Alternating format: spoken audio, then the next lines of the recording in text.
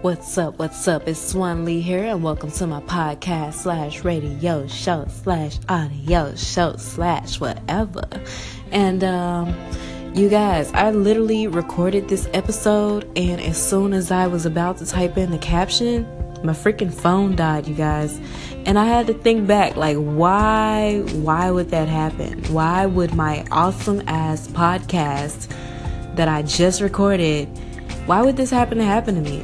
Of course, I could have charged my phone, but, I try to find a deeper meaning in everything, and I feel like maybe I wasn't presenting my case the right way.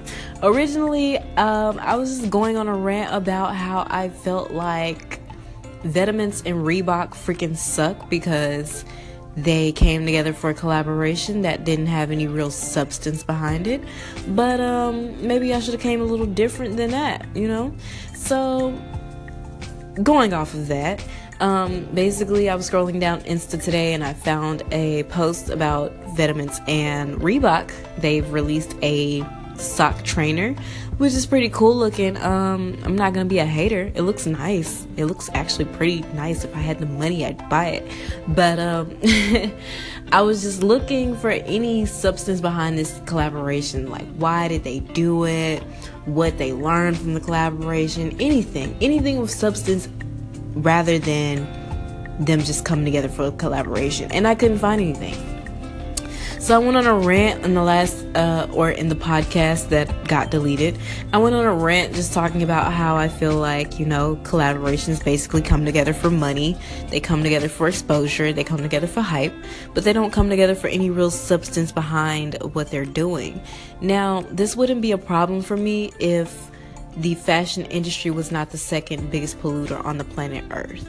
But because the fashion industry is the second biggest polluter on the Earth, I feel like any collaboration should have some substance behind it. So I just really want to take time to appreciate those brands who do have substance behind their collaborations. So brands like Alexander Wang and Adidas? Yeah, they came together and basically they created a collaboration. They created an actual experience, you guys. They created more than a collaboration. It was an experience. They basically put their merchandise on, I was about to say food trucks. They put their merchandise on the back of trucks. They put a number, a cryptic message online and everything. And basically people had to come find out where those trucks were, and you could only buy the collection out of those trucks.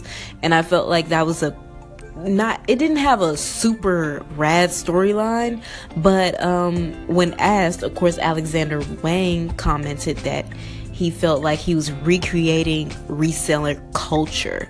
And reseller culture is basically when people buy things to resell them. I really appreciated that. I really appreciated that collaboration in so many ways, just because not only did they create an experience for the people who were actually seeking out these trucks and calling the number to find out where they can get this collaboration, but they created a storyline behind it. So there was substance behind the actual clothing, which actually produced quite a good turnout. But I feel like brands who don't do that, they miss out on a lot. They miss out on the first of all, they miss out on the true hype that they could have gotten from actually creating an experience from their customers. They missed out on the chance to actually learn something about one another and communicate that to their customers. They missed out on a lot. And if they did learn something, who's to say that they didn't? I honestly, that's my opinion. I feel like because they didn't release a backstory to the collaboration or anything of substance behind it, they didn't learn anything. They just came together.